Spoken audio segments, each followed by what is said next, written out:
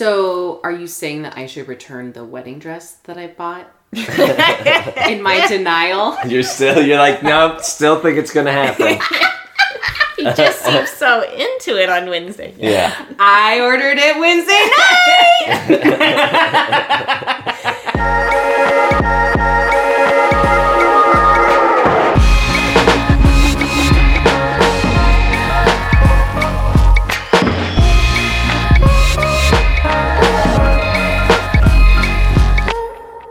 All right, guys, welcome back to episode 8 of Hello and Goodbye. You have Leanna and Jared. Hello. Jared's back. I know, I'm back. I'm excited. So we have a great episode for you today. We're going to talk on grief, and I'm actually bringing in my first official guest, and I'm really excited to introduce her a little bit later. But Jared and I wanted to talk a little bit about the week, and, we wanted to address what's going on in the world right now and kind of talk to you guys a little bit about that as well. So this is coming out Friday. We're recording Sunday. So we've just now, had a case confirmed in San Bernardino County, which is where we live. And it's all over the world. Yes, and it's a major thing. It's a big deal. Yes. And so, I think that there can be a lot of panic in that, and there can be a lot of fear. And I don't think that you should feel unjustified in that fear for sure or panic. But I think that there are things that you can do to help you along the way. And I feel like Jared's better at explaining that. So there's the two extremes are not helpful, right? One extreme is like, whatever, I'm going to keep doing what I always did. And it's like, well, that's not very smart. And also I think it's one of these things too, like the flu shot, by the way, but that's a whole other thing, where if you're young and healthy, then taking precautions, you're not doing that for you. Right. You're actually doing that for the sick and the older people that are really vulnerable to this virus. So do it for them, right? To slow the spread of the virus. But so the whatever, I'm going to keep doing my thing response is not helpful, nor is the total abject fear and panic. If you're buying hundreds of rolls of toilet paper, that also is you're probably taking away some necessities for someone who's more vulnerable than you. Yeah. So, make sure you have stuff at home. Sure, do that. But also try to rein in the fear and the panic and just be prepared. Don't be scared. Yeah, and if you have the means or the financial means and you can help someone else that you really know is going to need it, as places are going to close and people aren't going to be working and maybe they're not going to be able to pay their mortgage or whatever is happening, I think we could use this as a time to come together as a world and show our kindness to one another versus the opposite of the fear and panic and selfish behavior. And, I think that there's definitely a good balance of that. But it's hard to find that space when everywhere you go, you're reminded of it, Yeah, and I made a really hard decision. I had to cancel my yoga retreat that I had been planning for a year. And we were supposed to go to Costa Rica actually on Friday, the 20th. And I knew I needed to make the decision not for myself, but for other people. Because I was kind of leading this group and bringing along people with me, I felt like it would be a very selfish decision to continue along with that and potentially put this small kind of area of Costa Rica at risk if we come with it or to bring it back to Redlands. I think if you are able to cancel your travel plans, you should probably cancel them just to think about other people. You know, like you said, the flu shot isn't necessarily for us. The self-quarantining isn't for us. It's for other people that are really more susceptible to it. So, and with it, there's a lot of places that I've seen that are offering a lot of free online material to help people. I'm going to be looking into doing some live streaming of yoga classes for people during this time. I know there's some comedians that are putting out some free shows online. So, use your resources and try and use this time to stay really connected with your family and call your friends. And I've had a lot of my best friends call in and check in. And it's really, I think it can be turned into a positive in so many ways. Yes. And obviously, like, our hearts go out to you guys that are maybe have someone in your life that has the virus or could potentially, be really affected by it. So we want you to know that we're thinking about you, and we just wish everybody health and safety. Yeah. And I think that's so cool, by the way, like this idea that kind of a really good antidote to fear and anxiety and all these things is community. And at this time where rather than going out to a restaurant or a bar or throwing a party with 100 people, but use technology to find that. Absolutely. Right? And that's a great way to FaceTime with people that you love and care about when we're all at home watching Netflix anyway. I think that's awesome. Yeah. And I think humor is a good way to deal with it as well. I think some people are getting blasted for making memes about the virus or, and honestly, like, I just think that's bullshit. Like, I think we all deal with pain and fear and anxiety in our own way. And to be able to laugh in a time like this is so important. So if you don't agree with that, that is totally fine. But I had someone personally attack me on Facebook because I reposted this funny meme about how extroverts are panicking because they have no idea what to do and when they're in self-quarantine. And she just made something snarky. And I was like, listen, I didn't go to your page and make something snarky. And don't be passive aggressive towards other people because you're stressed out in your life. We're all going to have to watch ourselves because we're going to be stuck inside with people that drive us nuts for a long time. And it's really good reminder not to take your shit out on other people. For sure. So when you feel anxiety, when you feel fear, when you're feeling this thing, try and take a moment and figure out what you're feeling before you snap at your mom or your sister or your significant other, whoever it is that you're living with. And shout out to any of you who got quarantined with like a hookup. Oh, wow. That would be interesting. That would be be hilarious. Yeah. I feel like we'll see that like rom-com come out in like for sure. 2 years. Oh, right? yeah. The coronavirus. Yeah, they're on a cruise ship or something like that. And it's like, well, no one can leave the boat for 2 weeks. I know. I made a meme that was like, let's turn the coronavirus into a positive. Maybe you'll meet the love of your life while quarantined. And the truth is that probably will happen. Wait, can I just say something? I think there's... darn it. There's something very meta about you saying that because I almost, when I first saw you posted that, I almost read it as like, you're going to meet the love of your life while quarantined, and that's yourself. And I was like, I thought it was like a self-love thing. And I was like, wow, that's like kind of deep. Like, I was like, I don't know, is that, but I actually think there's something cool about that.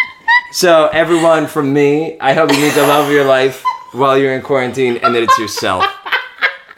Oh gosh, that's so corny. But, valid. Well, how else are you going to meet the love of your life while you're quarantined? I guess online? If you're quarantined in a military base, obviously.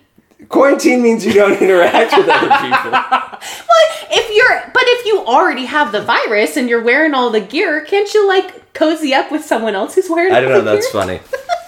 Okay, so anyway, and then let's see. We've recording this a couple weeks since our last recording. So Jared's birthday has happened. That's Happy true. birthday to Jared. Thank you. You're now 39. Jesus Christ.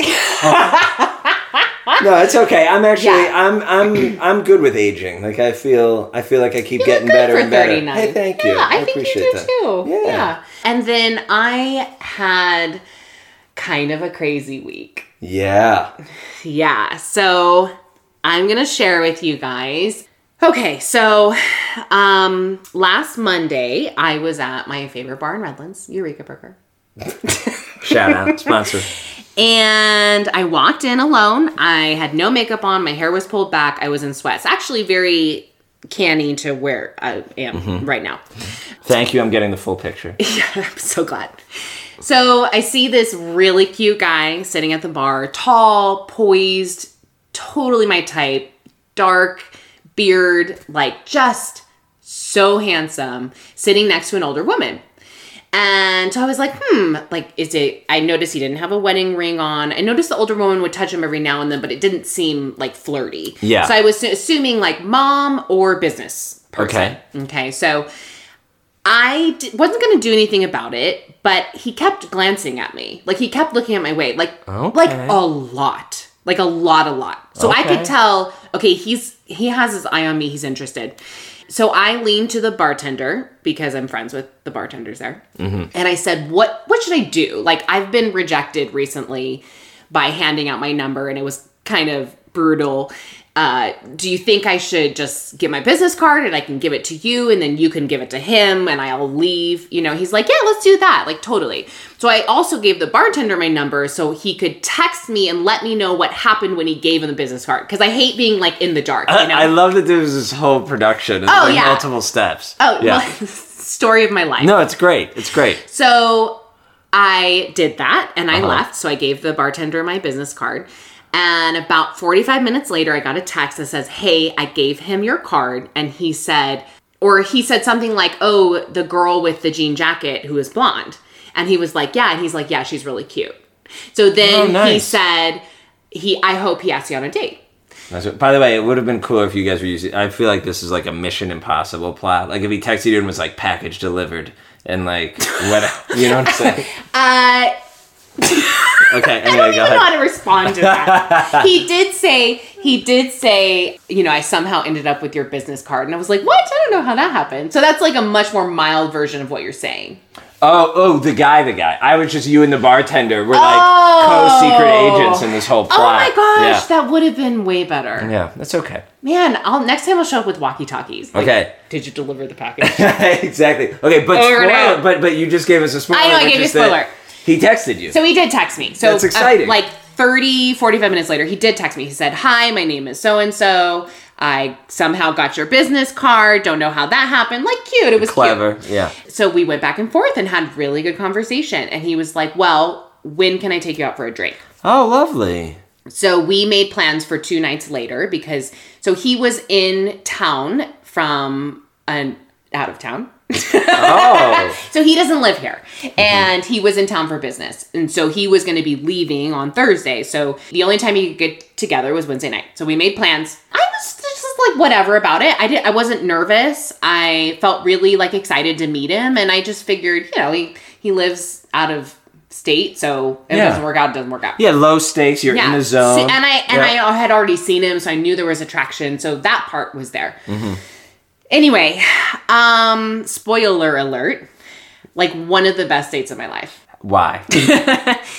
We started at a bar and we just got a couple drinks and I like almost gagged on some oysters. And it was just like, it was such a strong connection, almost like 30 minutes in. Like it was like we started seeing each other and there was laughter, we connected, we had similar values on things. Like our body language started opening up towards each other and like I could just tell like he liked me. Yeah. Like he liked me and I really liked him. Yeah. So we were at that first bar for about an hour. Then we got up and left and he immediately like put his arm around me and it was really sweet and I felt special. And then he wanted to check out downtown Redlands, which takes about 10 minutes. So we walked up the street and we went to this new cookie place in town and we got a cookie and like it was, I don't know, like I felt whimsical. Like I felt like I could be myself and my spontaneous side of me was able to come out and it was just like go with the flow and he was down for whatever. And then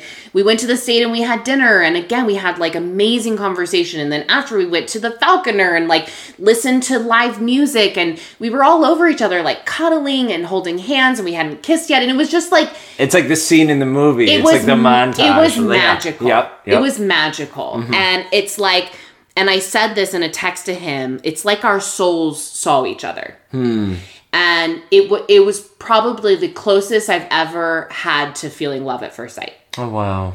And I thought he was there. Mm-hmm. And as we were leaving, I mean, I'm not saying we're in love and we're going to go get married. I'm just saying that feeling was there. And as we were leaving, I was going to drive him back to his hotel. He stopped in this alley where these beautiful, like, colored umbrellas, and he took, like, a selfie of us. Wow. And he's like, yeah. I want to remember this moment. Yeah, and that's like he's feeling it too. Yeah. I'm sure. Yeah. Like I've never had a guy once want to take a picture with me. And let alone on the first date. And like I have that picture still, and when I look at it, we both look so happy. And it's crazy that, that was in a span of 5 hours or whatever, but it was just a really deep connection. And then we turned the corner, and then he was really like sexy and like kind of pushing me up against a wall and making out. Like it was just like, it was so perfect. And so I drove him back to his hotel. We went inside for a little bit, made on his couch, and then I left. So like no boundaries were crossed. I didn't stay the night. Taking care of yourself. Yeah. Good job. Yeah. And then we had talked about getting coffee the next morning. So I woke up, I said, hey, I don't remember if he contacted me first or I did. I don't remember. But I said, do you still want me to bring you coffee? He's like, yeah, that'd be great. He's like, let's go get breakfast. I'm like, okay, cool. Yeah. So I picked him up, and he had all his luggage or whatever, and we went down and sat at a coffee shop and ordered some breakfast sandwiches and played cards and talked and laughed. And he was like, he was stressed because this was the morning when everything started being canceled. Oh, okay. So he was super stressed with his business, and I felt it, and I could feel that stress, and there was a little distance there, but I honestly just thought it was his business. Yeah, he's about to get on a plane. And he was telling me all these assuring things, like, I want to be able to spend as much time with you as possible before I leave, and I don't want the distraction there. And as the Lyft driver came up, like, he gave me this really sweet, affectionate kiss, and I said, I really want to see you again. And he's like, let's make it happen soon. He's like, I'll go home, I'll look at my calendar, we'll set something up. Mm-hmm.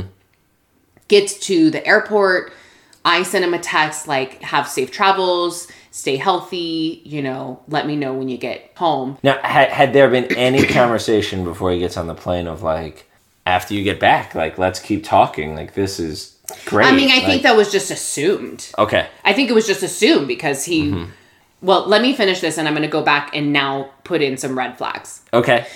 So this is me seeing this through my rose-colored glasses. Yeah. Right? So well, of course. I mean, everything you've said so far, like, how could you not? Oh, right? yeah. So he gets to the airport, texts me that he's at the gate, says he misses me and he misses my lips and that he'll see me or talk to me soon. Okay. Yeah. So I'm feeling secure. Like, I'm feeling good. Yeah. Right? And then I started feeling this gut feeling. Oh, like right after he takes off. Later in the night. Yeah. And I have a really good gut. Part of that, I think, is my anxiety, but part of it is because I felt his avoidance on the date. Mm-hmm. So I think this guy in the morning or both times? Both times. Oh, wow. But not with me. Okay. With past stories he was explaining. Oh, so he was telling you about how he's been in other relationships. So now I'll go back and say the red flags. Okay. So when he was telling me about his past relationship, he was saying that he met this girl. She didn't live there where he lived. So she came for a conference, left. They dated long distance for 3 months, and then she moved in with him. Oh. So he's already taking that situation which didn't work out and probably going to put it in this situation, right? Because the way that he talked about that situation was he was very bitter towards this girl still. Mm.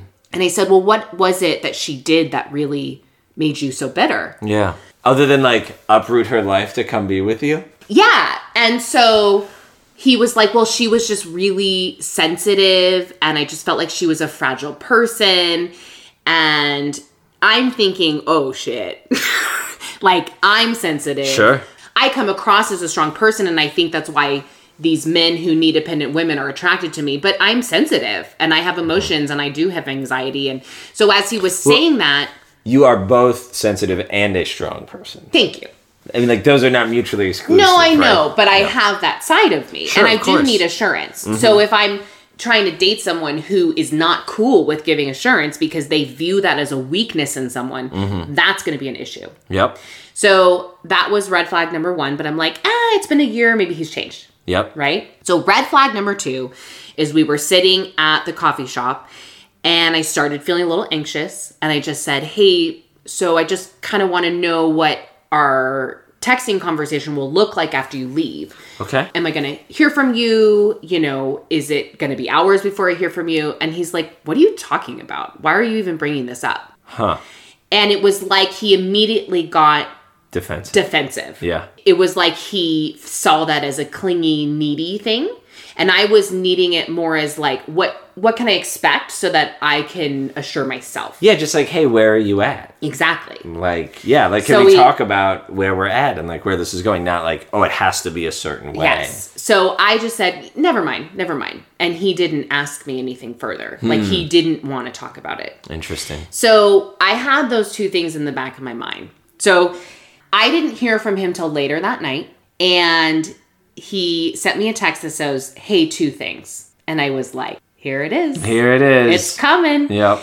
And because I had sent him a text like, hey, I looked into some flights. It's really cheap right now because of everything that's going on. I could come out at this date. And at this time, I didn't know how bad So everything was going. had he talked about like you should come, like had he said anything like you should come visit me? Yeah, I already said that. We talked about that at a coffee shop. He was like, I'll look at my calendar Okay. and we'll... Okay. Yeah, right? Okay. I mean, it wasn't like, would you listen?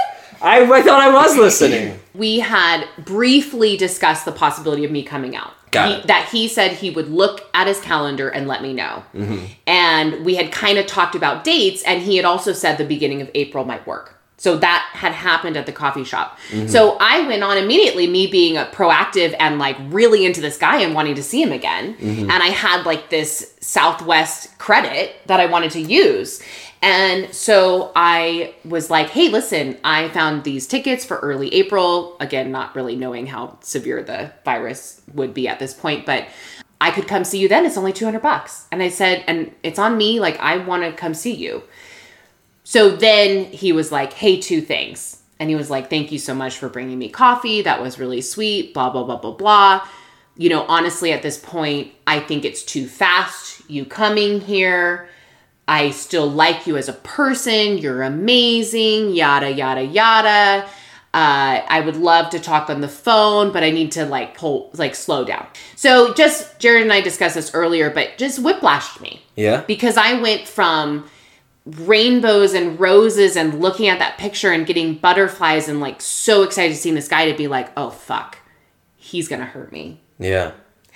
And I knew that his avoidance was already coming out. And maybe it was he got on the plane and he started thinking about everything and then everything came into kind of fruition in his mind. Maybe he had a girl back home. Yep. Maybe he was seeing someone. That's what I was someone- thinking immediately. Maybe he was seeing someone back home. And he did tell me he was single, but you can be dating someone and not be in a relationship and still identify yourself as single. Yeah. Or maybe, I don't know, maybe there's some like ex still in his life or something like that. Maybe. Right? Yeah. Maybe. So, and here's the thing, like, I don't think I did anything wrong in this situation. Basically, after he said that, I was like, well, why did you change your mind? And he's like, it's just, you know, he kind of explained it a little bit and everything was fine. And I sent like the heart emoji or whatever. And then I was like, I'm not texting him. I'm not texting him. I'm not calling him. If he wants to see me or text me, he'll make it happen. So next day I get a text from him midday. Hey, how are you? And I'm like, honestly, it's a really shitty day. I'm going to have to cancel my retreat. I'm worried about my mom. You know, it's been really heavy. My anxiety is a lot. He's like, wow, I'm so sorry you're going through that. Do you want to talk later tonight? Okay. And I said, yeah, I would love to. So then I'm like, okay, he's showing like some assertiveness within that. He's like, I have some meetings coming up. I'll text you after. I'm like, great. I texted him a little bit later. Hey, I'm all done. I went ahead and canceled my retreat. How did the rest of your day go? Don't hear from him. I texted him later in the night. Hey, I thought we were going to chat tonight. Is everything okay? Don't hear from him, but he's posted on Instagram. Oh, and I responded to one of his stories with like a heart and he saw it and never responded. And then I sent another text before I went to bed. I said, hey, I'm kind of confused as to why I'm not hearing from you. Can you let me know what's going on? So in my mind, I am just asking for like, hey, just let me know. Like, if you don't want to talk, if you can't talk, just send me a text. Like, hey, I'm so sorry. I got wrapped up in stuff. Yeah. I can't talk tonight. that would be the considerate thing to do.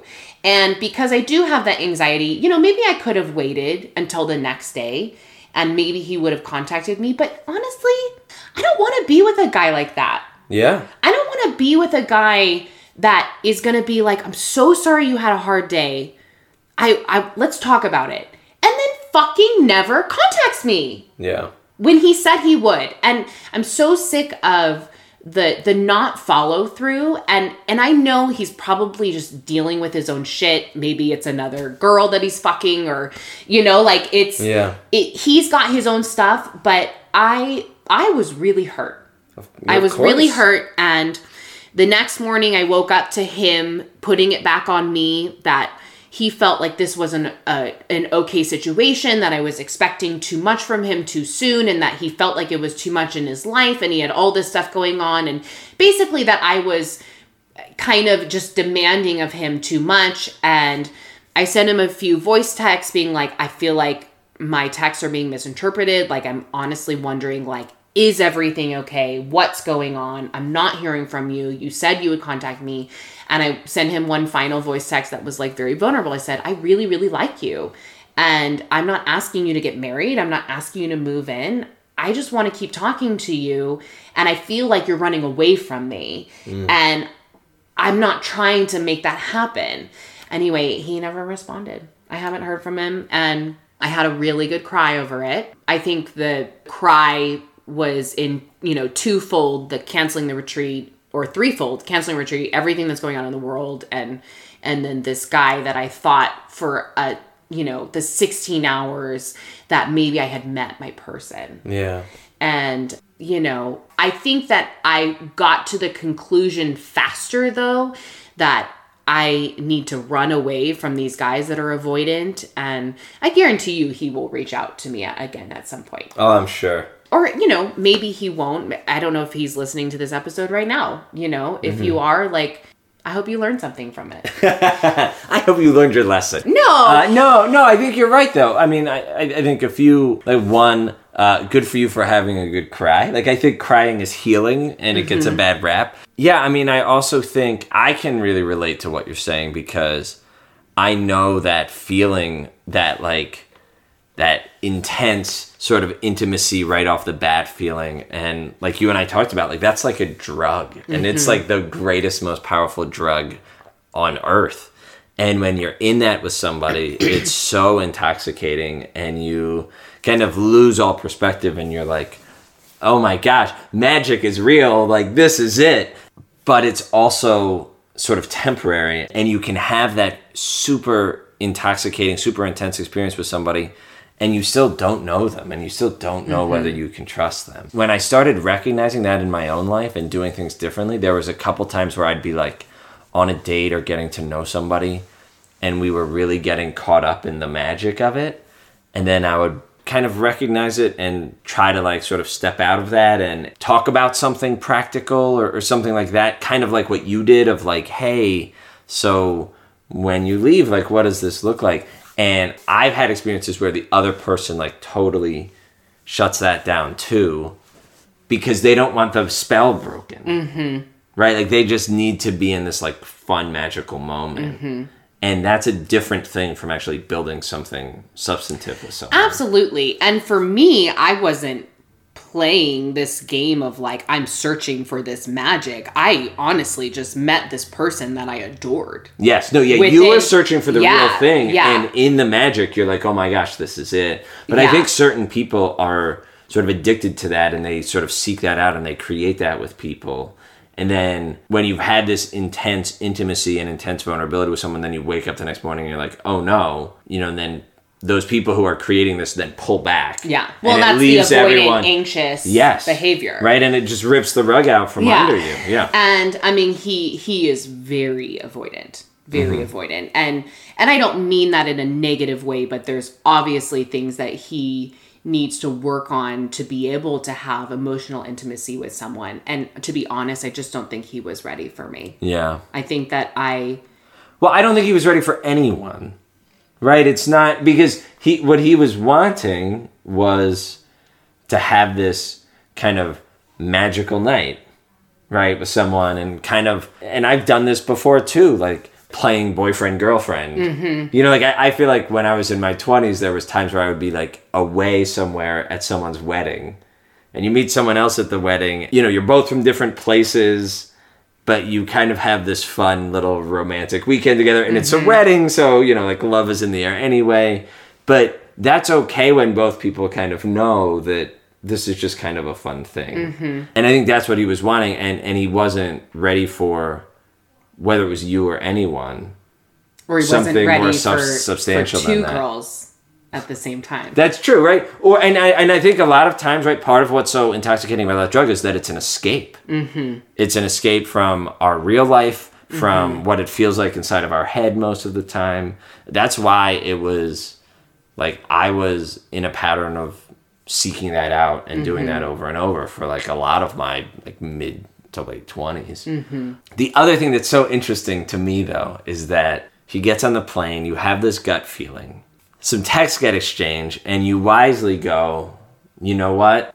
I see where this is going, so I'm not investing, right? I've already been rebuffed a little bit, so I'm not going to make myself further vulnerable, put myself out there more.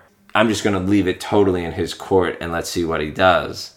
And then you exchange a few texts and he goes, want to talk tonight? And you immediately go back in and like disregard all of those doubts that you had. Well, right, and start chasing him again.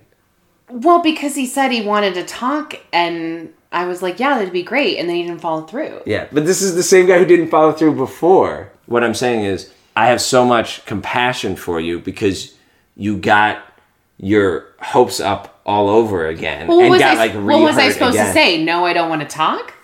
No, it would just be like, but when someone who's already sort of like done an about face on you says that, you go, all right, great, yeah, I'd love to talk. But then in your mind, you're like, well, we'll see. We'll see if he shows up this time. I think I was just like, oh, he reached out and he cares about me and he's saying he really feels for me and he wants to talk with me and he said he'd text me back. So then I got sucked back into the vacuum. Yeah, well, he gave you the magic He again. gave me the magic like a little again. dose of the magic to get you like lured back in. Yeah. Yeah. That was a big bummer. That was a big bummer. Well, and along with your yoga retreat, and I know that's something that was professionally something really exciting for you and also personally to go on vacation and be with people that you care about in this awesome place and stuff like that. Yeah. But I firmly believe that there will be many other exciting opportunities that come your way. I think maybe in a year we'll be in Costa Rica on a Hello Goodbye retreat. Oh, Wouldn't that be exciting? That. Actually, I do have new dates for my Costa Rica retreat. Oh, that's so exciting. February 6th through 13th, 2021 in Costa Rica. Same resort. I'll be updating that information on my website, www.leannajoneyoga.com. You can also find it through my Instagram at _LeannaJoan. So, if you guys are interested in that, hit me up for more information. That's coming in February. And yeah, I mean, I know that all of this is not about me. All of it is not about me. And so I'm trying to keep that in perspective that while I may be grieving the loss of this huge business adventure that I was going to take and grieving the loss of this person, because this one is a little different. It didn't feel like the loss of a situation or the loss of, it really felt like the loss of this person. You know, while I may be grieving those things, there's so many people that are going through much worse than I am. And I think that's always good to keep that in perspective. It's nice to have that perspective, but I also think that's something a lot of people do to themselves and to other people that's not really fair to go, well, you know, I shouldn't be complaining or feeling bad because other people have it so much worse. Like, I think it's important to go, no, suffering is still suffering and to honor that and accept Absolutely. that. You have to feel the feelings that you're feeling. Do you have to feel the feelings that you're feeling? I love that. Does that work? Can we make Hello Goodbye You have to t-shirts? you have to feel the feelings that you're feeling.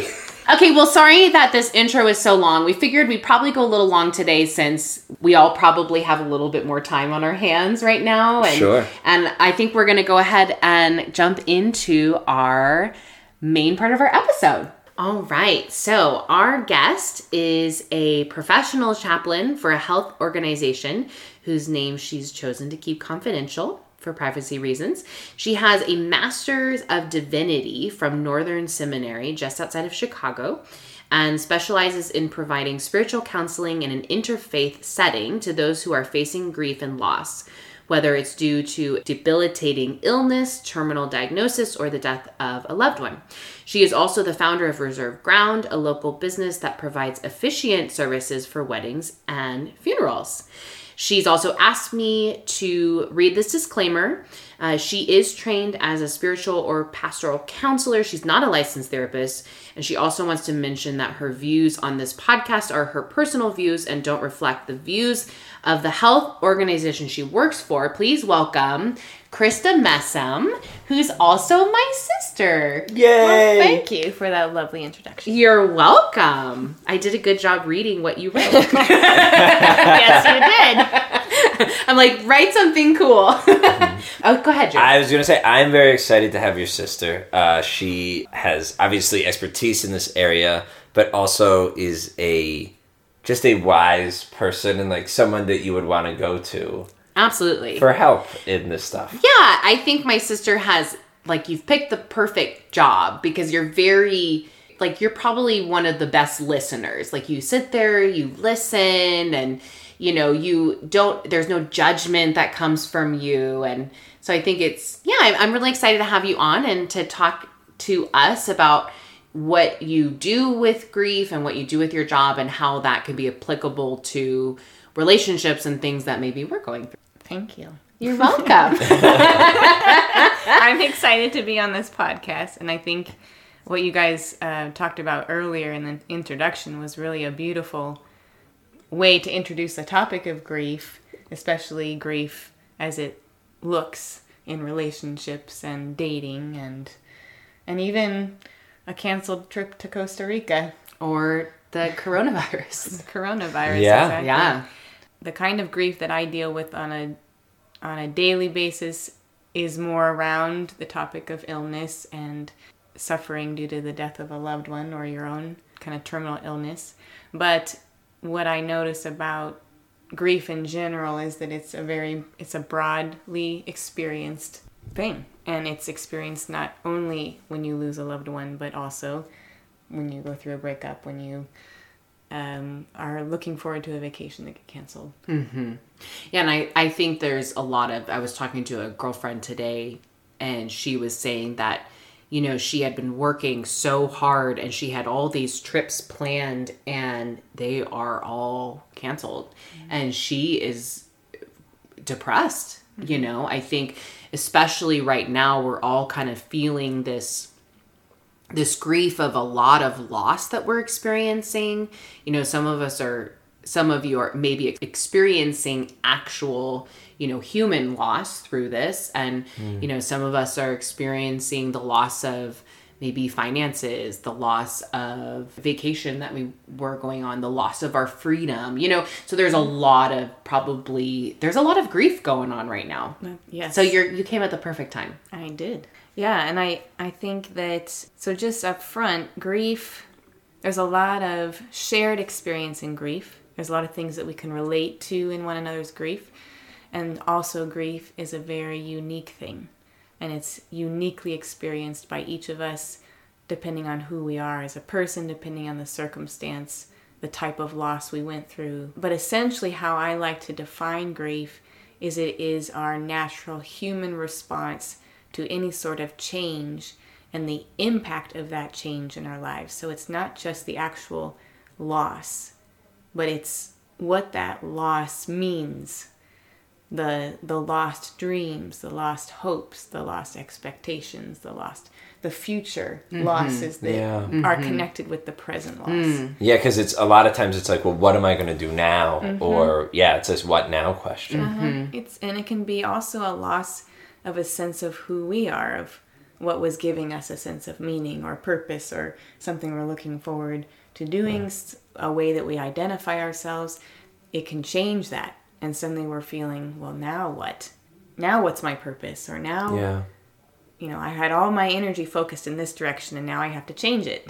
Yeah, and it's so easy to have our identity get caught up in relationships. Or another thing, and this has been true for me and it's true for a lot of men, is like have your identity get caught up in your job and your profession. And then when you lose that, like that can be so destabilizing. Exactly. Destabilizing is a really great word for what grief does. Well, yeah. And I mean, I had my identity in, marrying this guy that I had met in 5 hours. That just got taken away from me. I mean, I saw us having babies together. No, I'm joking. But no, I mean, with anything. But you're right, though, in that with that, there was this hope. Yeah. Like I met him and there was this hope that, oh my gosh, maybe I just met my person. And then that hope was like, no. Yeah. Well, it's like you can even grieve. You go in for a job interview and you're like, oh, I nailed it. And you're like, they really liked me and I really liked them and I'm going to get this job and then it's going to be great. Like, oh, should I get a new apartment? Like, all these things start happening and then you don't get it or you don't hear from them. I think that's a really good example of like also that can relate to dating, right? Is that what you're saying? Yeah. But also that makes me feel less crazy. Yeah. Because you're like, even with any hope, you're thinking of the future. You're thinking like, I could get a new apartment. I could get a new car after an interview, right? Yep. And a date is like an interview. I'm going on this date and it's like, oh my gosh, I could see this person in my future. And you get excited and you start to make like these plans, Yeah, I think grief involves unmet expectations and then also losing the meaning that went with the thing that you lost. Like the meaning of I just met my soulmate and what that means to you, Yeah, and I think sometimes like if we think about a marriage or whatever, sometimes there's so much baggage with that of, there can be so much self-worth tied up in that. Like the meaning can be like, oh, this means like I'm an okay person, that I'm married and committed and whatever it is. And then, so then not only do you lose the person, but you lose all of those meanings too. Yeah. And you lose, like you said, Leanna, the hope or the dreams that went with that. So yeah, I think it's important not to minimize grief. Like you had mentioned earlier, Jared, it is good perspective-wise to remember that we're not the only ones in the world. There are other people in the world who are suffering and going through grief, but it's also important not to invalidate our grief because suffering is suffering, and if we're grieving, we're suffering. And it's important to take care of ourselves, and we'll talk a little bit about what that looks like. So what does grief look like? Like what are the different stages of it? So there's a lot of debate around stages of grief. Elizabeth Kubler-Ross is most well known. She's the one that kind of introduced the idea of the 5 stages of grief, that she later said she regrets the direction that ended up taking, that it wasn't meant to be seen as a progressive thing, that you go from one stage to the next. And also that it was specifically applied at that time to someone who is dying and their personal grief experience. Oh, so they're dealing with the impending loss of their own life. Exactly. There are a lot of similarities. Obviously, grief, like I said earlier, there are some shared experiences in grief, which is why grief groups can be so powerful, because you can relate to each other's experience of grief. But depending on what it is you're grieving, your grief can look very different. So I think it's still good to look at the stages that she described, as long as you keep in mind that you're not going to, when you're grieving, you're not going to be progressively going from one stage to the next. You could be experiencing all 5 of those stages and more that are not even named in one day, and then go cycling back and kind of more like a ping. Yeah, it's like you can't, even though you're going to go through these stages, you can't put yourself in the box that you're going to go through each of these stages. Like there may be stages that you don't go through, right? Exactly. Yeah.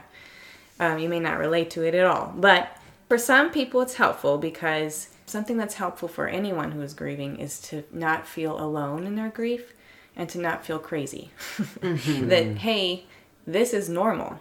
What you're experiencing is normal. And that's something that the 5 stages can do, because it's descriptive. It's saying, okay, lots of people experience this. So the 5 stages that Elizabeth Kubler-Ross lists are denial, anger, bargaining, depression, and acceptance.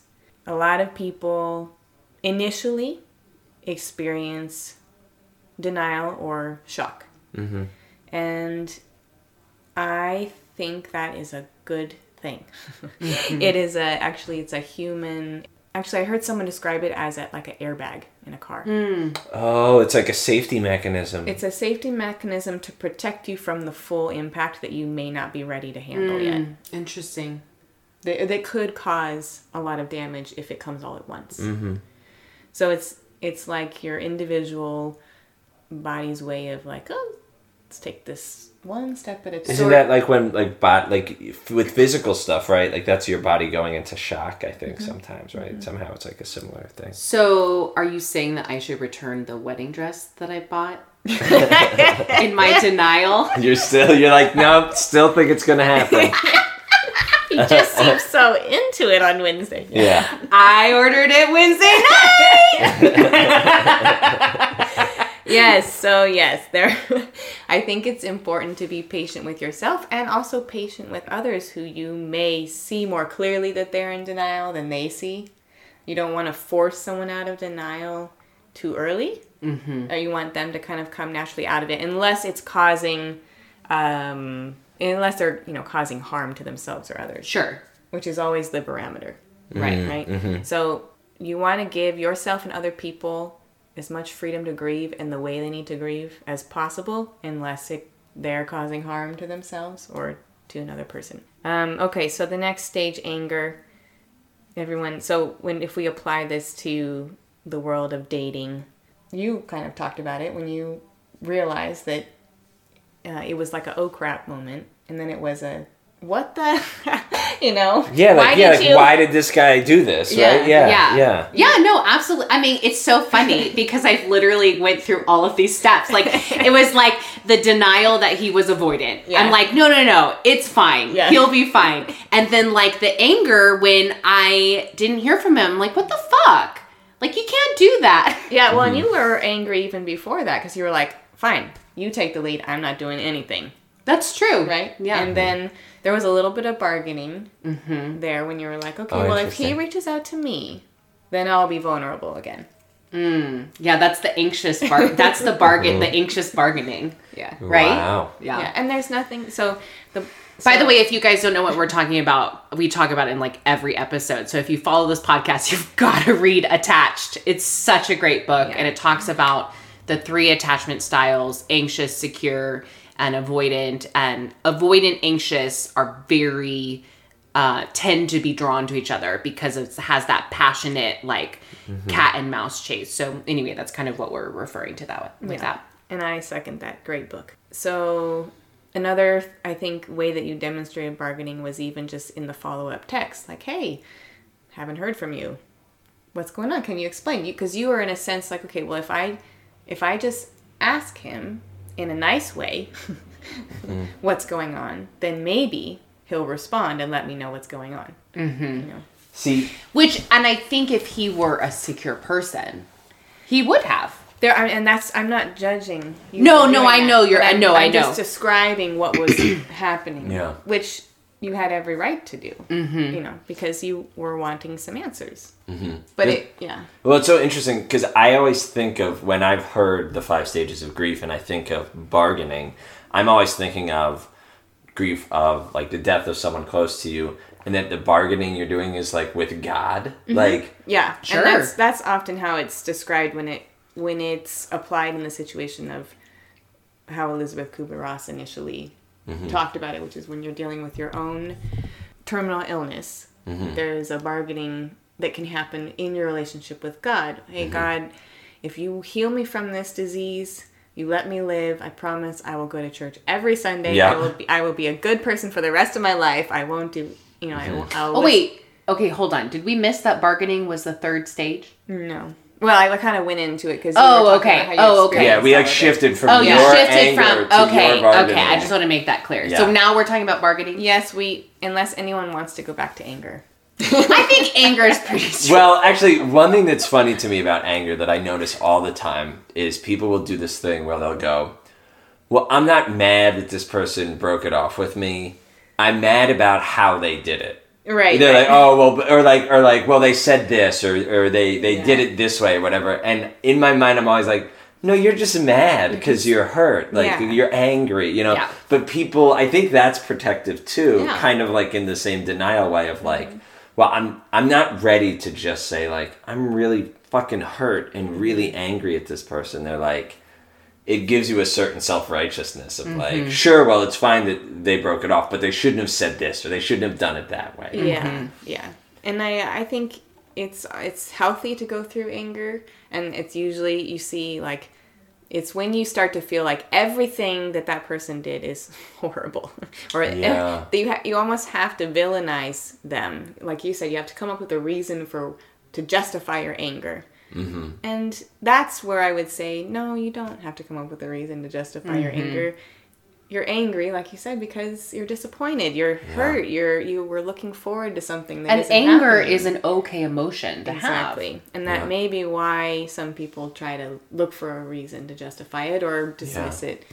But yeah, it's good to let yourself be angry. I'm really working on it. I think I've done a better job as I've been like angry with all these different guys that you guys have heard about and are exhausting my life. But I have gotten better about stopping and being like, why am I angry? Where's the vulnerable part of me? And communicating that vulnerability versus, saying like, fuck you in a text or whatever, because that's not going to accomplish anything. And it doesn't feel good to do that. And so like this last text that I sent this guy was, hey, I like you. And, if this is one-sided, then that's okay. And I can move on. And, instead of me being like, I can't believe you're doing this to me and blah, blah, blah, blah. And instead I made it about me and what I was really feeling and why I was feeling that way, And that shows a lot of courage and self-awareness on your part, and I think a lot of people have a hard time doing that, especially in the middle of grieving. I think it is important to be aware of what you're doing with your anger, because anger in and of itself, the feeling isn't bad, but it's how you're channeling it, what you're doing with it. Essentially, are you blaming, shaming, criticizing someone, or are you owning? Yes. What is the reason here I'm angry? It's because you're owning the vulnerability. Yeah, I think ownership is really, really important. Yeah, and I think staying in that anger place keeps you stuck. Like, it almost keeps you in this denial place where you're just like, oh, if they didn't, like, blah, blah. It's like, well, they did. And, and I think moving forward from that anger place is so important. Like, in my meditation, in the teaching of the type of meditation that I do, it talks about, like, the first one to suffer from your anger towards anybody or anything is you. Like, you lose the balance of your mind. And we know this physiologically, like your insides tense up and your blood pressure goes up and your immune system goes down. And sometimes it's good and necessary and appropriate, but it's also healthy and healing to move forward through that, right? Yeah, and if you can really tap into why you're feeling the anger, I think that's a first step in moving out of it. I also think, though, to your example of rather than sending the angry text, sending the more honest and vulnerable text, I think that's super healthy and like very big of you. But I also think that there's times where moving past your anger doesn't necessarily mean reconciling with the person. Sure. Right? Like, sometimes it's just like, I'm going to put this down, put these angry feelings down because I don't need them anymore and I'm ready to move forward. But I'm also not going to make myself vulnerable to this person or let this person back in my life in any way. Right? I think sometimes it's important to still do that, but also move forward inside yourself from that anger. Yeah, I think it probably just depends on where you're going to get your closure from. Like, what feels the safest to you? Does it feel safer to do what you're doing, what you're saying to do, to put it away, be like, I'm not going to allow this person in your life? Or for me, it was this, I knew that I needed to say this as a sense of closure because I wanted him to have the facts. And then he could do with it what he wanted. But I was sealing it for myself. Sure. Yeah. You were being true to yourself and honest with yourself and with him. And to the degree that you felt comfortable. And I think that's, just being aware. Well, no, yeah, I mean, I'm saying that just because having known people that have been in like very abusive relationships, Oh, right? yeah, It's like, absolutely. and I don't know, you tell me, Krista, like because that can be moving on from my anger can be different from forgiveness. We'll get into that. Oh, okay, great. We'll Okay. get into that a little later. We'll talk about some of the things that hinder your grief process. Okay. Okay. So we hit denial, anger, bargaining. Well, can I just ask, because we talked about the idea of bargaining being with God, but like, I guess in your work, I mean, is that the way you see it mostly, is with God, or is it person to person? Bargaining is a hard one to see. It's it can be a very personal thing.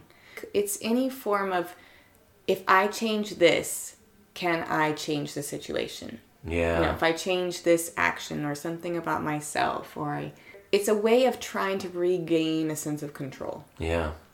Okay. Well, and that makes sense, because I've seen that all the time in close friends of mine that have gotten, and family members who have gotten divorced or who have like had very long relationships, and it's like they've been fighting and working through so much difficulty for a long time, and then one person says, I'm leaving, and then the other person's like, no, I'll do anything. Right? Yeah, I'll do whatever it is that you want. Yes, like, that's I'll a change perfect everything you example. don't like about me. Whatever you don't Yeah. like about me, I will change it to make you happy. Yeah. I've had that experience where I didn't want a guy to leave me, and I was like, what do you want? What do you want from me? Like, I'll do it. Yeah. So I think that's That's a perfect you know. example. Okay, so yeah, I think that those are really good examples of bargaining. The next stage that Elizabeth Kubler-Ross mentions is the stage of depression, which essentially is when you get to the place of hopelessness, or you realize you have no control over the situation. Sorry, I'm smiling and laughing because I literally went through this whole thing. I know, that's what I'm saying. It's a perfect story intro for Like, this Yeah. topic. except for in like 48 hours. Yes. Yeah. And you probably jumped around a little bit in between. Probably. Yeah. Yeah. But I definitely, yeah. Anyway, Yeah. keep but going. yeah, and that's where the tears come. Yeah. Right? That's where it's, I mean, you said earlier, Jared, what was the phrase that you guys wanted to make a t-shirt out of? Make sure to feel the feelings that you're feeling. Yeah. Yeah. Feel the feelings. Feel the feelings feelings that that you're feeling. So that is how you get through grief. You have to feel the feelings that you're feeling. You have to you have to give yourself permission to feel. So what happens if you don't do that? You get stuck in your grief and it comes out in other, most likely destructive ways. Such as? It can come out in never being able to really move forward in a relationship with someone. It could come out in your health and having health complications. Well, it can affect your yeah. life. Yeah. Also, the things that people do to avoid feeling the feelings are often Right. really unhealthy, right? Alcohol and drugs being like a Sex. huge one, right? Sex, any kind of like compulsive or like process addiction, right? Like, I mean, even exercise, workaholics, all sorts of things. Yeah, sex and love and dating, and those things are huge.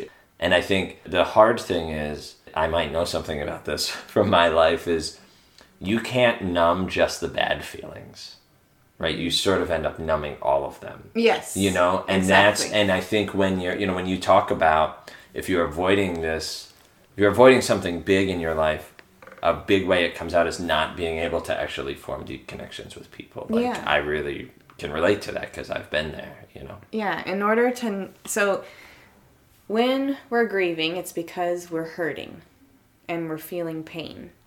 And what we do with that pain is really important, right? So, a lot of people, it's very normal, is you put up a wall to try to not feel that pain either in the present or in the future. Yeah. When you do that, you may prevent the bad stuff from coming in, but you also prevent the good stuff from coming in. So I was looking this up because as you were talking, I'm like, oh my gosh, this is the quote that I used in my very first episode. So my very first episode, I quoted Brene Brown, and the quote is, we cannot selectively numb emotions. When we numb the painful emotions, we also numb the positive emotions. Exactly. Yeah. You know? And I think what's hard about it though, is that's the work. Yes. Like that is the work of being able to put yourself through feeling those emotions, which is painful as fuck. Yes. You know, and it's hard and it's demanding. But I will say, though, in the work that I've been doing and allowing myself to grieve these little situations that are happening in my life, that which ultimately I think is still grieving the loss of my divorce. I think that comes into it. But as I allow myself to feel it, you know, I'm becoming this woman that some guy is going to be really lucky to have someday. You know, because I communicate how I feel. I'm vulnerable. I am working on myself. And, you know, I think that the people that aren't doing that, those are the people that are running. Yeah. You know? Yeah. And you really can't have an intimate or safe relationship with someone without vulnerability. And you can't be in touch with your vulnerability if you're putting up walls.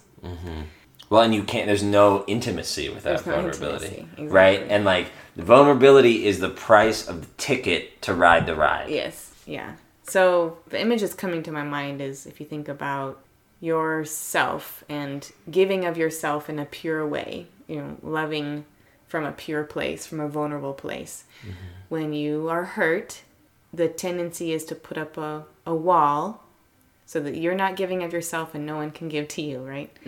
But when you're allowing yourself to grieve, you're letting the water flow through, in a sense. You're putting down, you're not building the dam. You're just letting the feelings go. And that way, now you have space again to receive and give love.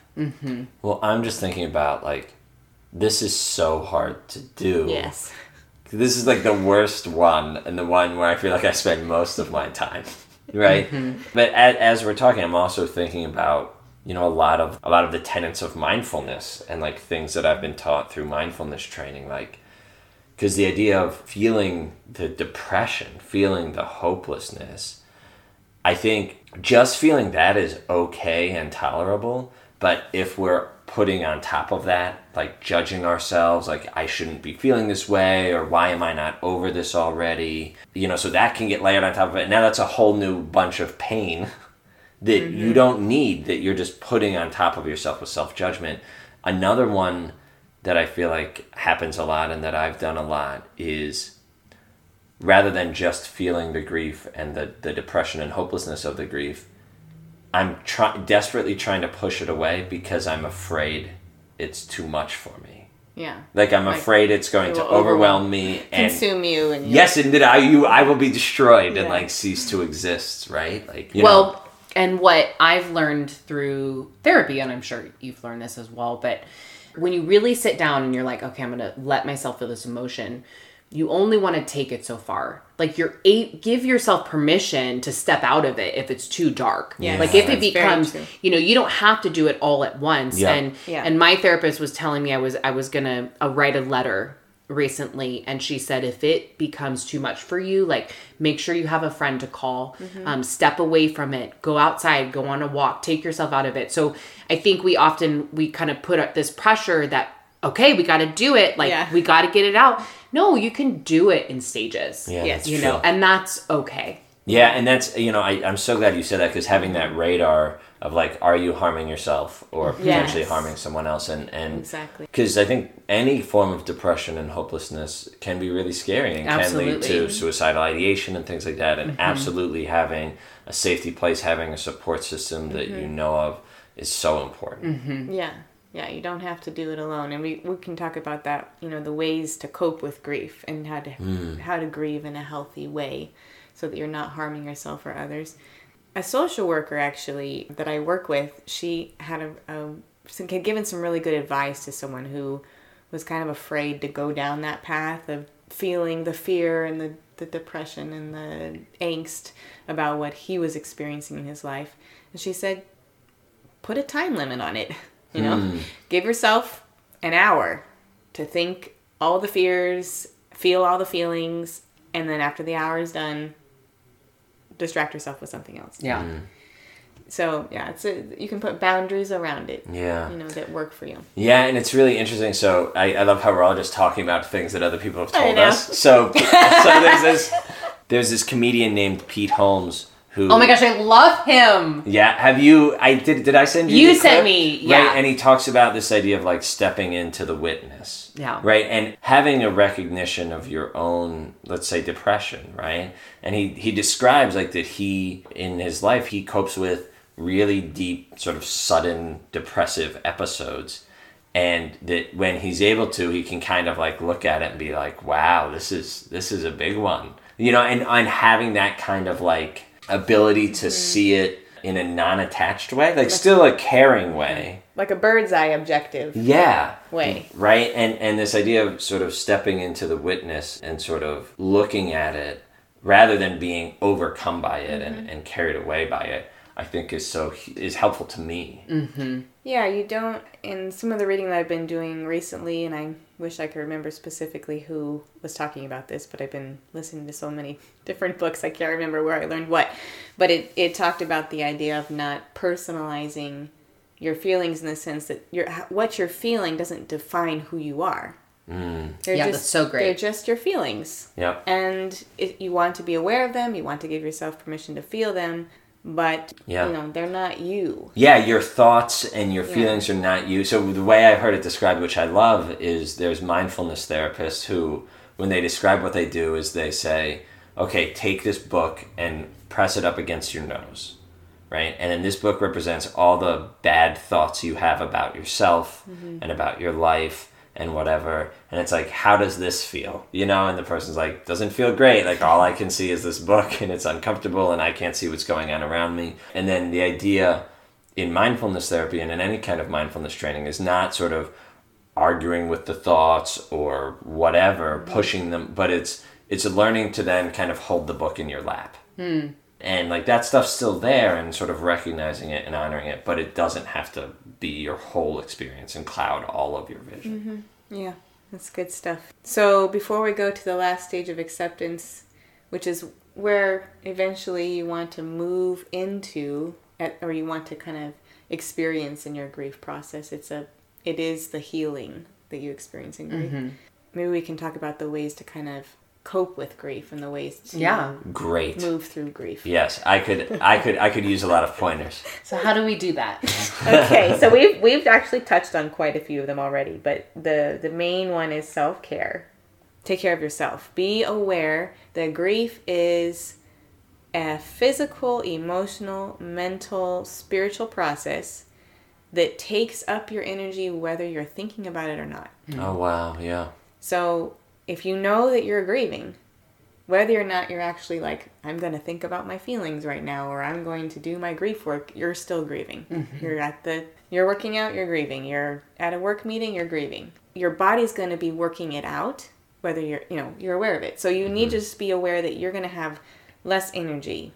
You're going to have less motivation. You're going to be a little absent-minded. You're going to, just be aware that to take care of yourself, to take moments to rest, to make sure you're getting sleep.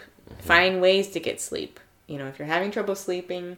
I think it's a great opportunity for you to go out and do something new. Like go on a yoga retreat. Go travel to a different country. Excellent. Like go get a massage. Go get your toes done. Yeah. Go shopping, within your limits. And call a girlfriend or a guy friend and, go out to drinks and like spoil yourself with avocado toast. Well, and I think so self-care is a really loaded term for a lot of people. Yeah. And some people can think it feels like selfishness. Some people think that there's a lot of privilege in this idea of self-care. Yeah. But actually, as you were describing it, Krista, I had this image of like, okay, when you have a really bad cold, you sort of give yourself permission to be like, okay, you know what? Like, I'm going to lay on my couch and watch movies and not feel bad about it. And I'm going to like go out and get this food that I know when I eat it, it makes me feel better. And I'm going to like try to eat healthy, but also eat my comfort foods and stuff like that. And so taking a similar approach with yourself. Yeah, and self-care, I mean, whether or not you have the means to do all of these new activities or, buy avocado toast or you may not be in the situation to do that, but self-care can simply just be I'm going to give myself grace Yes. right now. I'm just going to remind myself that I love myself, encourage myself, give myself permission to feel what I'm feeling, to have a bad day, to forget this or that. Take action to find ways to fill yourself up. Yes. So reach out to the people that love you, that will encourage you, listen to you. And that goes into the next coping strategy, which is it takes a village. It's really dangerous, actually, to try to grieve alone. You need people around you to keep you in touch with reality, to keep you focused on the practical, checking in on you. Are you going to work? Are you getting sleep? Are you eating? Bringing you meals? People you can talk to. Then we want to talk about who are the people. You want to pick the right people to surround yourself with. You want to pick people that aren't going to judge you or to give you unsolicited advice or be like, everything's gonna be okay. There's plenty of fish in the sea. Yeah. What was it that you sent me or posted about toxic empathy versus... Yeah, right. What was that? Toxic sympathy, maybe, versus... Toxic sympathy versus empathy. Yeah. Yeah, where it was like, wow, I'm really sorry you're going through this. Or like, there'll be another guy. Right, like that's not helping anything. Brene Brown talks a lot about the difference or the distinction between those two things. Well, and even that comes from like a really good place, because I think so many times when someone we care about is suffering, we want to fix it. And we want to like give them some sentence that's going to make them feel better right now. And that's why there's plenty of fish in the sea, or like, oh, well, I never liked him anyway, right, is another one that people will say. That's like, those things are not helpful. Right, depending on the stage. You want to be with people that are going to let you, that you're giving yourself permission to feel what you're feeling, but you want to be with friends who are also going to give you that permission.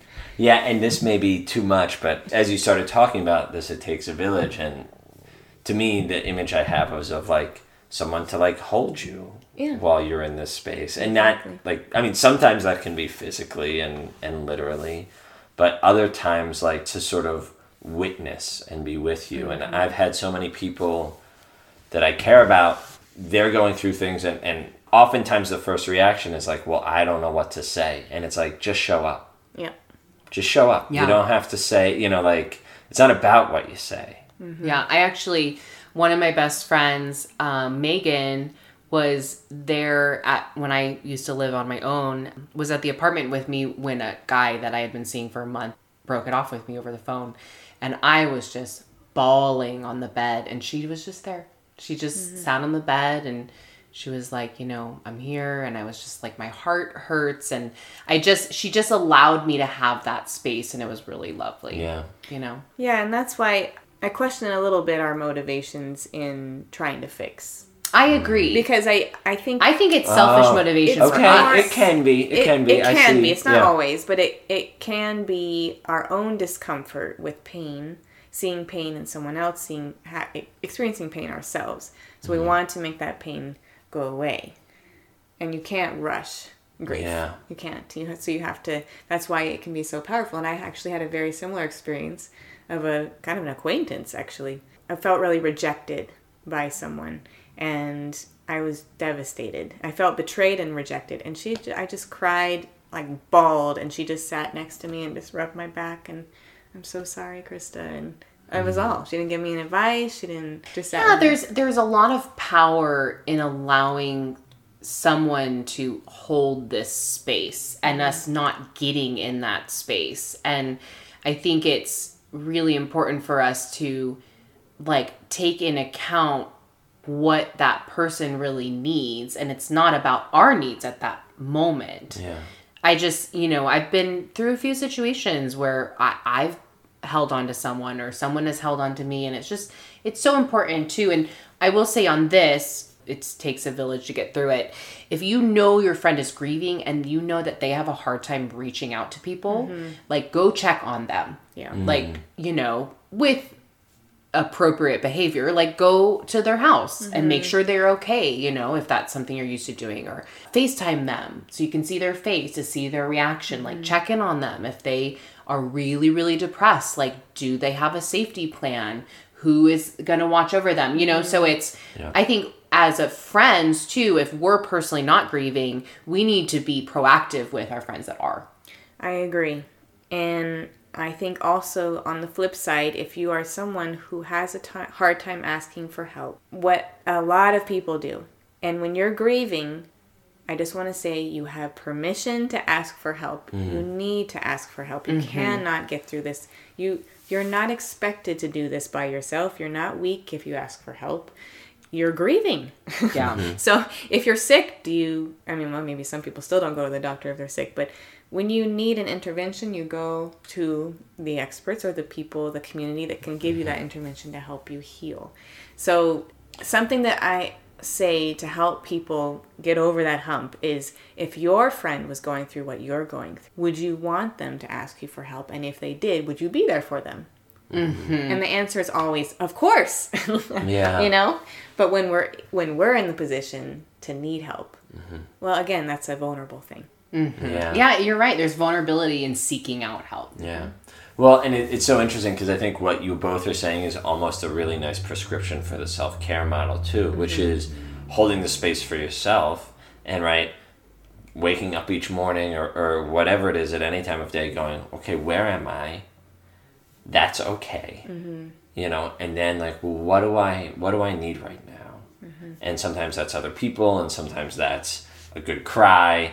Sometimes that's your favorite movie to distract you. But I also think it's so hard because you're right, it is the vulnerability in reaching out and asking for help. But it's, ironically, we have this idea of strength and weakness totally backwards in our culture, right? Yeah. Ironically, asking for help is the strong thing. Yes. Right? It's fear and weakness that keep us from doing it, right? And so I think that's something that's even harder with certain cultures, where culturally you gotta suck it up and everyone's gotta be okay, and certain people in certain families, emotions are not okay to be shown. And particularly this is a big thing in masculinity. Yeah. Of whatever the research is, that little boys cry as much as little girls up until age 4. Aww. And from there, it's just a total dividing line. Oh, that's so sad. And because, a little girl cries and people run over and they're like, oh, what's wrong? How are you feeling? Tell me about it, right? And but it's the little boy, it's like, it's okay, buddy, you're okay. Come on, get on up. Don't worry about it. Shake it off. And it's like, you're a big boy, right? You want to be a big boy? And it's all that stuff. And so, yeah. Yeah. But recognizing that it is strong. But I think it's important recognizing that asking for help, letting other people know that you're hurting, that's what strength is. Yes, absolutely. Definitely. So another aspect of self-care, and also kind of a practical thing you can do when you reach out for help that you can ask for, is having a plan. So whether you're able to come up with a plan by yourself or you need a friend to help you come up with a plan. But especially on trigger days, I call them. So that could be the 1-year anniversary. That could be the first couple of holidays that you're spending without this person that you had been spending with this person. Or it could be you have to go to some event at this place where you guys you had these magical memories, and you're gonna The umbrellas downtown. Right, exactly. Where we took the selfie. Yeah, exactly. No, I mean, I can never go back to the bar. But it's 3 of true. them. You create all these memories that are attached to places, clothing, smells, things, and those are all going to be triggers. And there's some you can plan ahead for and some you can't. But the ones that you can plan ahead for, you want to have in your head at least one thing you're planning to do on that day or at that event to help you get through it. If you don't have a plan, you don't have a direction for all of the feelings. And it's really important to have a focused direction. Yeah. So that could be, say it's the 1-year anniversary of when we got together or when we broke up or whatever the 1-year anniversary is. You are going to get up, you're going to go on a walk you're going to take a shower, and you're going to call a friend. You know, you have those things in your mind. It just gives you kind of a way to get through the day. Yeah. No, and I love talking about holidays too, because I've known people I care about who have sort of like broken families, who there's been a divorce and there's kids involved and stuff like that. And they kind of make a new Thanksgiving tradition, you know, because the sort of traditional turkey, everyone's here, what, you know, and then that first Thanksgiving rolls around. And I don't even think this was intentional. I think they just found it in with their new configuration of their family. It's like, oh, like we go get Chinese food and go to the movies. Yeah. You know, and then you're making it special in a new way. Yeah. You know, which I think is I think cool. that's so important. And I think to do. that's especially important when it comes to grief in relationships where there's been a breakup or you guys are not together anymore. And you had mentioned this earlier too, Leanna, the idea of trying new things, creating new memories in the places that have the old memories, creating new traditions. Yeah. Sometimes you gotta, like you gotta take that alley back. Like you gotta take it back. Take the alley back. Yeah. All right, You know? and me next weekend. Yeah, we're taking it back. Make some. We'll be the only two people down there. Selfie. Yeah. I fell in love with taking it myself. back. Yeah. Hashtag taking it back. We're gonna coin that. Okay. I'm sure it's already around. So the other thing I want to touch on for coping is as ritual. One of the hard things about grief when you're grieving something like even a hope of something that didn't happen or a relationship that ended, there's not a lot of like socially accepted outward symbols or outward rituals that you can do to express your grief. And it's really important to have vehicles to express your grief. Right? So what do you guys think would be examples of rituals or maybe things that you guys have done just naturally? So I love that you're saying this, because having a container, Yes. you know, that's what a ritual is in a way. I think a lot about this. I think our modern culture suffers from a lack of ritual, like very deeply, and I think the thing that has become the new go-to ritual is people getting tattoos. Interesting. Right? And this is why people get like Or addicted. dogs? Maybe. Well, no, but okay, so here's why tattoos fit. It's something that marks a specific occasion, that involves some sort of ordeal, right? You go through some sort of difficulty, and getting a tattoo, there's the physical pain and discomfort. And then there's a permanent reminder. Interesting. You know, and like, look how many people are walking around with tattoos that they've got when something very difficult happened in their life. And I'm like, great, if that works for you. Because I think there's something cathartic about doing something that's physically difficult. But that could also be like, go climb a mountain or train to run a marathon or something like that, right? So what are some rituals that you all think of? I mean, I second that in terms of like exercise. I think it's really important to get into some kind of exercise routine. For a while, it was going to a lot of yoga classes for me. Now that I have some injuries, I started running, you know, and even if it's taking your dog to the dog park, or like we've talked about in other episodes, joining some kind of a league, you know, making something, or even it could be as simple as waking up in the morning and doing a 5-minute meditation. Yeah. Yeah, and I think those are good examples of maybe routines to set, to be intentional about when you are grieving. But what makes it a ritual is when there's an intentionality in, or a purpose, a specific purpose in what you're doing that's connected to the loss. Right. Or connected to what, you know, what you're doing that ritual for.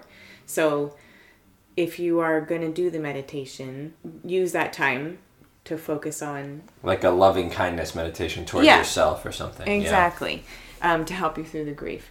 Or if it is a hike, maybe make it the grief hike, you know? Yeah. This is the hike that I do when I'm trying to process my grief over Or this relationship. it could it be like writing a letter and then burning it? Yes, that's a great example. If you need to get something out, if you need to express something that it wouldn't be that it would be harmful really to yourself or to the other person to actually say or to have that conversation, then it'd be good to write it out in a letter and burn it for closure. Or I've said things to my therapist, that I couldn't say to a person, but I could say it to my therapist, and it felt good just to say it to a person, who was a great listener.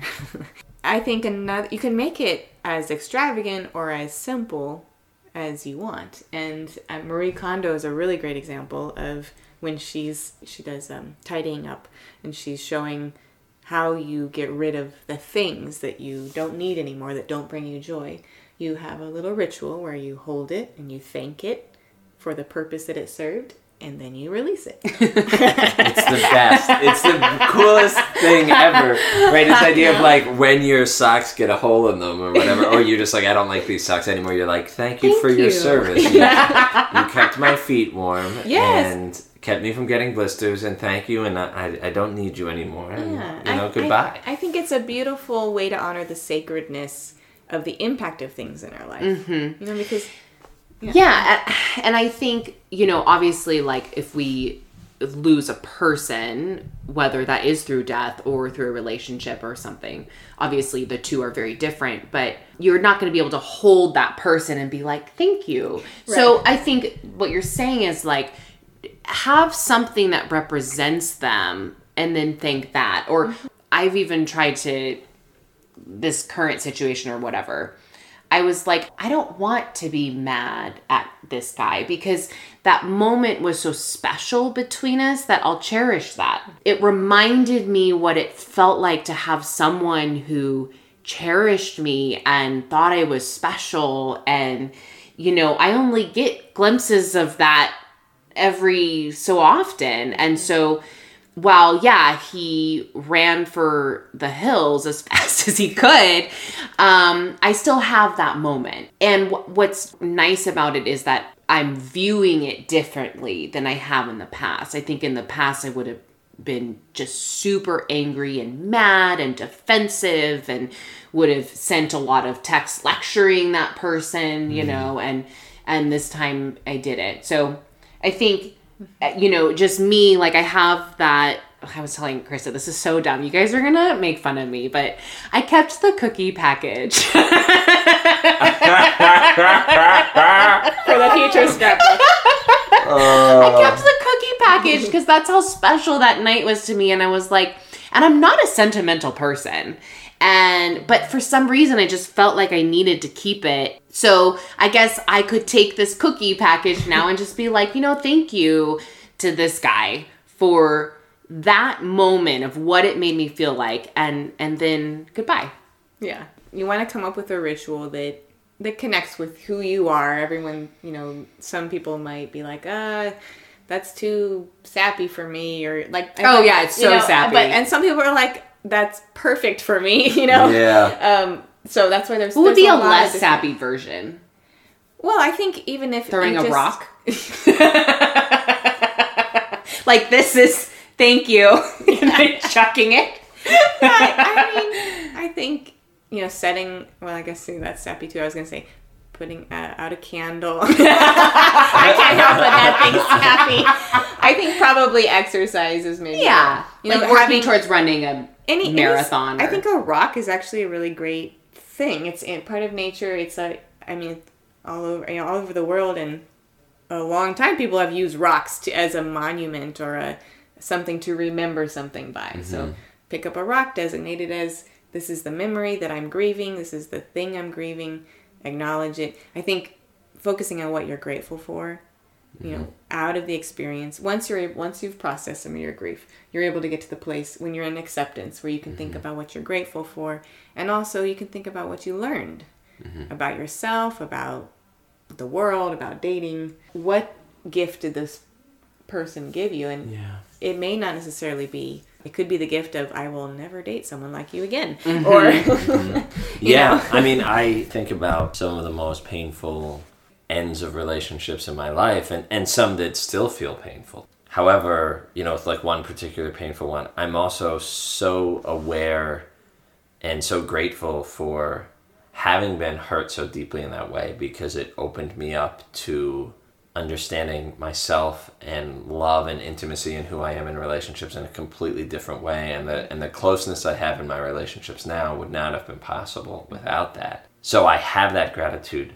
but it also still hurts, like when I'm reminded of it in ways, even though like I don't want to be with this person, you know, like I'm very happy in my current relationship, but like that's still there, you know? By the way, a ritual, like a sort of manly version of this ritual would be like carry a big ass rock like up a mountain. No, wait, listen, I really thought Hammer this up out. some drywall. Yeah, exactly. No, but you carry this thing up and then you put it down because you're like, this is what I've been doing. I've been carrying that burden. I've been carrying this thing with me, and you know what? I'm here and I'm whole and I don't need you anymore. And then on the way down, you get to feel that freedom of like what it's like to be unencumbered. Yeah. Ooh, I love that. I would do that. That's a Let's great do ritual. it. Yes! Okay! We're all climbing a mountain. We're gonna have a grief retreat. This is for the less touchy-feely types. Yeah, exactly. And if you're touchy-feely, Well, I'll bring my letter and burn it at the top, Yeah, there too. you go. Yeah, okay, great. do it all. I whatever you need to do is never too much. But I do think, you touched on an aspect of grief that in some situations, there's always going to be a little bit of pain attached to, depending on how deep that grief was. Yeah. How deep how meaningful that situation was. But I also want to just touch real quickly on the things that can prevent us from moving through grief. Okay. So, and you talked about this a little bit earlier, Jared, but that's regrets, guilt, and unforgiveness towards yourself, towards someone else, or towards God.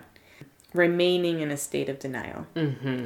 If you're stuck in that state, then you need to eventually be able to move out. And if you're not, you need to seek professional counseling. So not allowing yourself the freedom to feel your grief, avoiding it. So we talked about the ways that we can avoid it. And not being intentional about grieving. Yeah, I think we touched on all of that. Yeah. And I think the unforgiveness part is really important. Like, because I think there's so many times where, you can't get over the way that this person hurt you. And for me, the more common one is like, how did I do this to myself again? yeah, it's the unforgiveness of yourself. Yeah, that's so hard. I love, though, again, this is from the teaching of the type of meditation, holding a grudge against somebody, right? Holding on to that anger against somebody is like you drinking poison and expecting the other person to be hurt.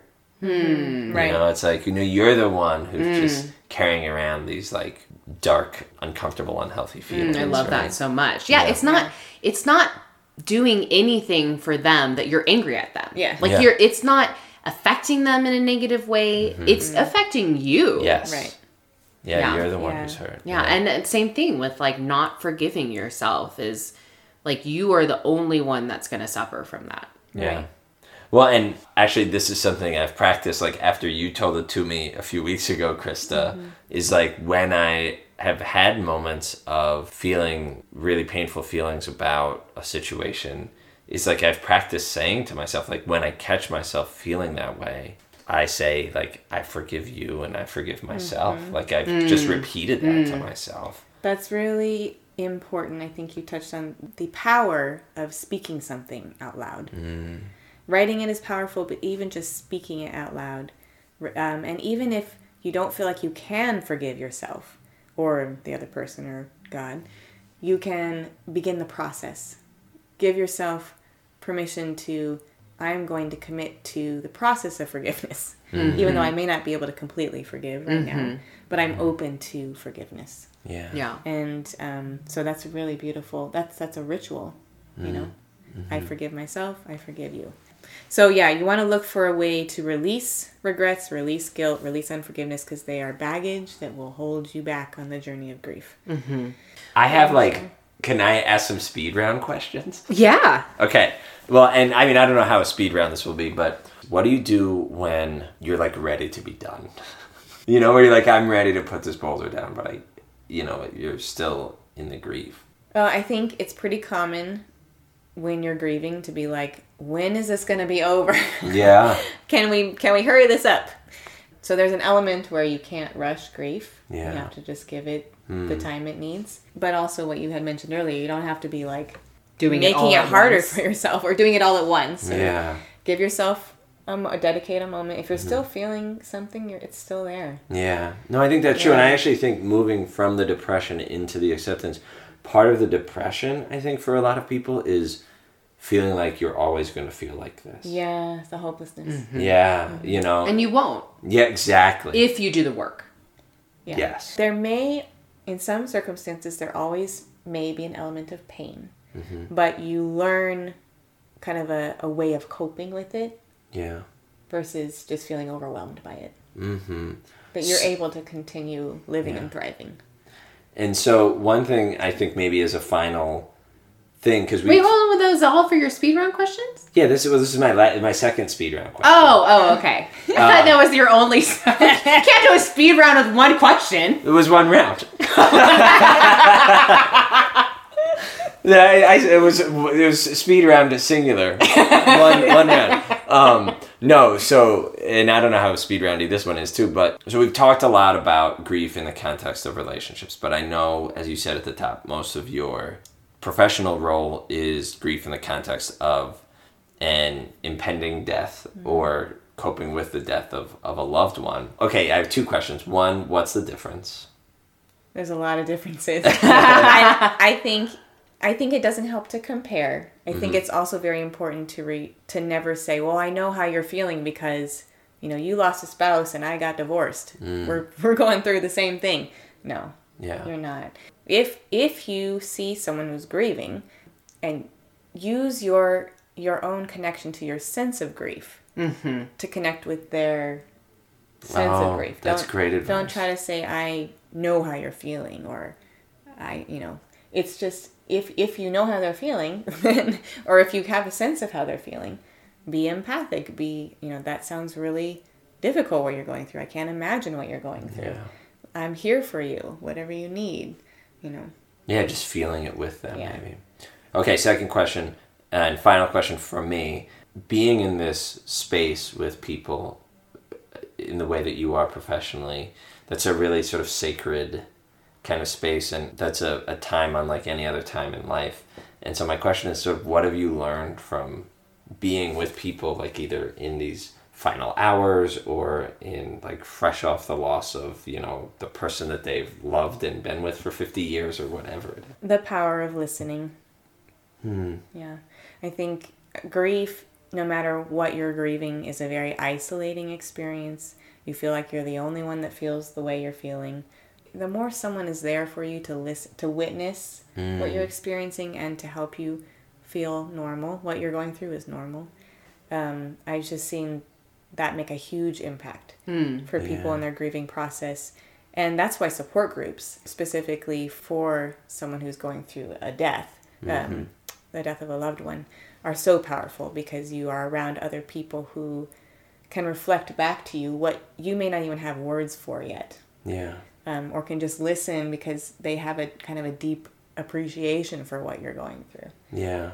Yeah, so I think the importance of not trying to fix, not trying to rush, just giving people the space to honor what they've lost. Real quick, I just want to add, I want to plug mental health real quick. Yes, because please. For those of you who do feel like you need more help than just friends or advice from the internet or from a podcast, there's no embarrassment or shame in finding a counselor, finding a licensed therapist. Yes, they're great listeners. And if you don't have any good listeners in your life, they're great. And you can find them online now. You them don't even online, have to that's go true. in somewhere. Yeah. Yeah, so if you're having any suicidal thoughts, if you're feeling like you're not able to move past the depression or the denial, or you're feeling a tendency to do things that would harm yourself or others, you want to seek professional help. So I just want to say that at the end of this. Yeah, that's a great point. Thank you. Yeah. Okay, so how can people find you? So people can find me on my website, www.reservedground.com. And that's my website for my officiant services for weddings and funerals. And then you can contact me directly through there. I'm also on Instagram. What am I on Instagram under? At Krista Messam? No. Or at Reserve Ground? I think I'm at Reserve Ground. And Krista Messam. Yeah, you could follow both. Either one. And that's reserved with a D. Reserved. Yes. Grounds. RESERVED. reserve as in the past. It's been reserved. These grounds are already reserved. Thank you. Reserved. Yeah. For you. Whoever you are. And that's actually... Is that metaphorical? Yes. It's like when you meet the love of your life in quarantine and it's yourself. Oh, yeah, that's right. These grounds are already reserved for you. Oh my gosh. Okay, well, thank you again for being here. Thank you guys for having me. Actually going to keep you on. So 2 episodes. So next episode, you guys, I'm bringing on another really special guest. I can't wait for you guys to hear. And then the episode after that is going to be our 10th episode. So Jared and I are going to be celebrating by answering your questions. So if you haven't sent in questions yet, make sure to send those. I have a few, but we're going to start that by answering one of the questions right now. And the reason I wanted my sister here is because she'll like it. The question is... Oh, and if you guys have any ideas of what we should call this segment, like the H&G Q&A or Buzz, what's up? I don't know. I couldn't think of anything. Buzz, what's up? Well, Buzz, like the hive. Oh, I see. The H&G hive. So I was thinking like a bee theme. That was so bad. I don't like either of those names. Okay, wow. Wow. Okay. No, I'm just saying, yeah. So our first listener question, and again, tune in with us in 2 weeks for all of the rest of them, is thoughts on the show Love is Blind. So I wanted to answer this one this week because it's so prevalent in the media right now, and my sister and I have been obsessing over it for a couple weeks. Do you want to share your thoughts first? Jared, you haven't seen it yet, I have not seen it, so I'm out, but I'm excited to hear your thoughts. Can you guys give thoughts without spoilers? Because I want to watch it. Oh, gosh. I mean, or go ahead. Yeah, if you haven't seen it yet, spoiler warning, probably. Okay. Okay. Krista? So, totally got sucked into this show. And as I was watching it, was also cringing through most of it. Because oh, yeah. I think a part of me felt like the show was exploiting these people's raw emotions. But I also had to remind myself, the people on the show signed up for the show. They made the decision. I'm sure were informed of all of this in the contract. But it felt a little bit exploitive to me. But it was also fascinating to see couples actually form real, authentic, intimate relationships. The scientific experiment part of it was fascinating. Yeah, I mean, there are 2 couples that are married. Spoiler alert. Oh, that's exciting. And they got the whole premise of the show is they meet each other in these pods where they can't see each other. And so they're talking back and forth and forming these relationships and then get engaged without ever seeing one another. Yeah. So what's funny about it is it's like, well, I mean, they picked like 30 attractive people to put in the house. So like, what are the chances you're not going to find the other person attractive, Are you allowed in the pod to be like, what do you look like? You can. They said there's no rules, but a lot of the contestants were like, I don't want to do that because I'm here for this specific experiment of not trying to guess what they look like. Yeah. The whole idea that love is blind. Can you fall in love with a person without seeing them? Yeah, and I think it's really fascinating because it takes away the sexual tension and it takes away any physical, like the superficiality. It takes away the superficiality of it, and you get to know each other on that deep level very quickly. And in 5 days, the first couple was engaged. I think it was a little bit longer than that. I think it was... No, it was 5 days. I think it was 2 weeks. I mean, maybe they had the timeline wrong on the show or whatever. Maybe they didn't say it right. Yeah. Anyway, I would totally do it. Yeah, I think what was interesting to me is that when you have the wall between you, people felt a certain level of freedom. It's like when you're talking to someone, when you're talking on Facebook, you're like, you say a whole bunch of things you would never necessarily say in person. Yeah. There's a little bit more freedom to be yourself. Yeah. And to just speak freely what you think, what you're feeling. It's like, well, what the heck, just say who I am. And Yeah, I got really frustrated with one of the couples where the girl just wasn't attracted to this guy, and she kept making excuses. She put her insecurity of the relationship, kept on putting it back on him, and was like expecting him to break it off. And he's like, no, I'm here. Like, I'm secure. I want to marry you. And she's like, and it was just like so annoying. And like, I was not into that, but I don't know. It's just, the whole thing was really fascinating. And I've been following the couple's post-production because they actually filmed in 2018, like 2 years ago. Mm-hmm. And so they've had to kind of keep it a secret all this time. And I think you should totally go on the show. Yeah, I think I just have to move to Atlanta. Oh, is it shooting in Atlanta? No, yeah. I'm sure it'll come to California. It'll come to LA soon. Well, maybe not soon. Yeah, well, not too soon. Well, actually, that's the only safe way of dating right now. Well, that's true. Is in a pod. But what's so funny is... the new way of dating. Yeah, when you were talking about the idea of the freedom of being in that pod, what I thought back to, because I'm an old person, as we found out earlier, a big part of like relationships in my adolescence was talking on the phone. Right, they talk about that. And I had one particular like girlfriend when I was like 17 or something like that, where we would like fall asleep on the phone. We would the first time we talked on the phone, we talked through the entire night until 5 a.m. and then like got up and like went to school and stuff. And like there's something about when you're in the dark and the other person is just a voice in the dark, like that you can kind of bare your soul a little bit in a different way. Yeah, it's very interesting. Yeah. And I think even one of the contestants, Lauren, talked about how it felt like you're talking on the phone, but you don't have the constraints of having to hold the phone.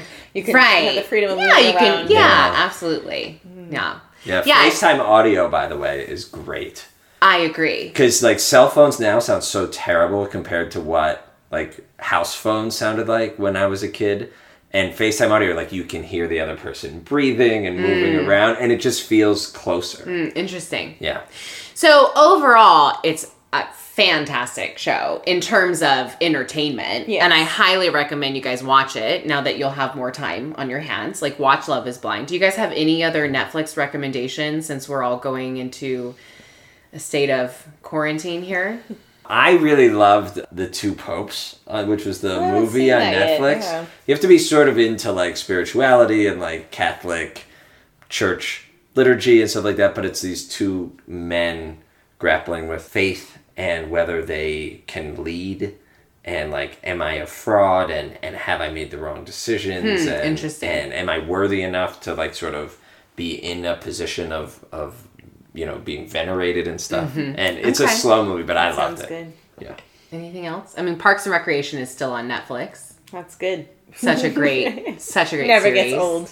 Start from the beginning though. It really picks up episode 1, season 2. And then, if you guys have any Netflix recommendations for us, send them. Ooh, I think my favorite movie ever, which is called Magnolia, which is a Paul Thomas Anderson movie, is on Netflix right now. It's an intense, difficult, emotional movie. Yeah, you and I have very different tastes. you're like the other guys looking is for also like on Netflix. some comedy recommendations. Nope.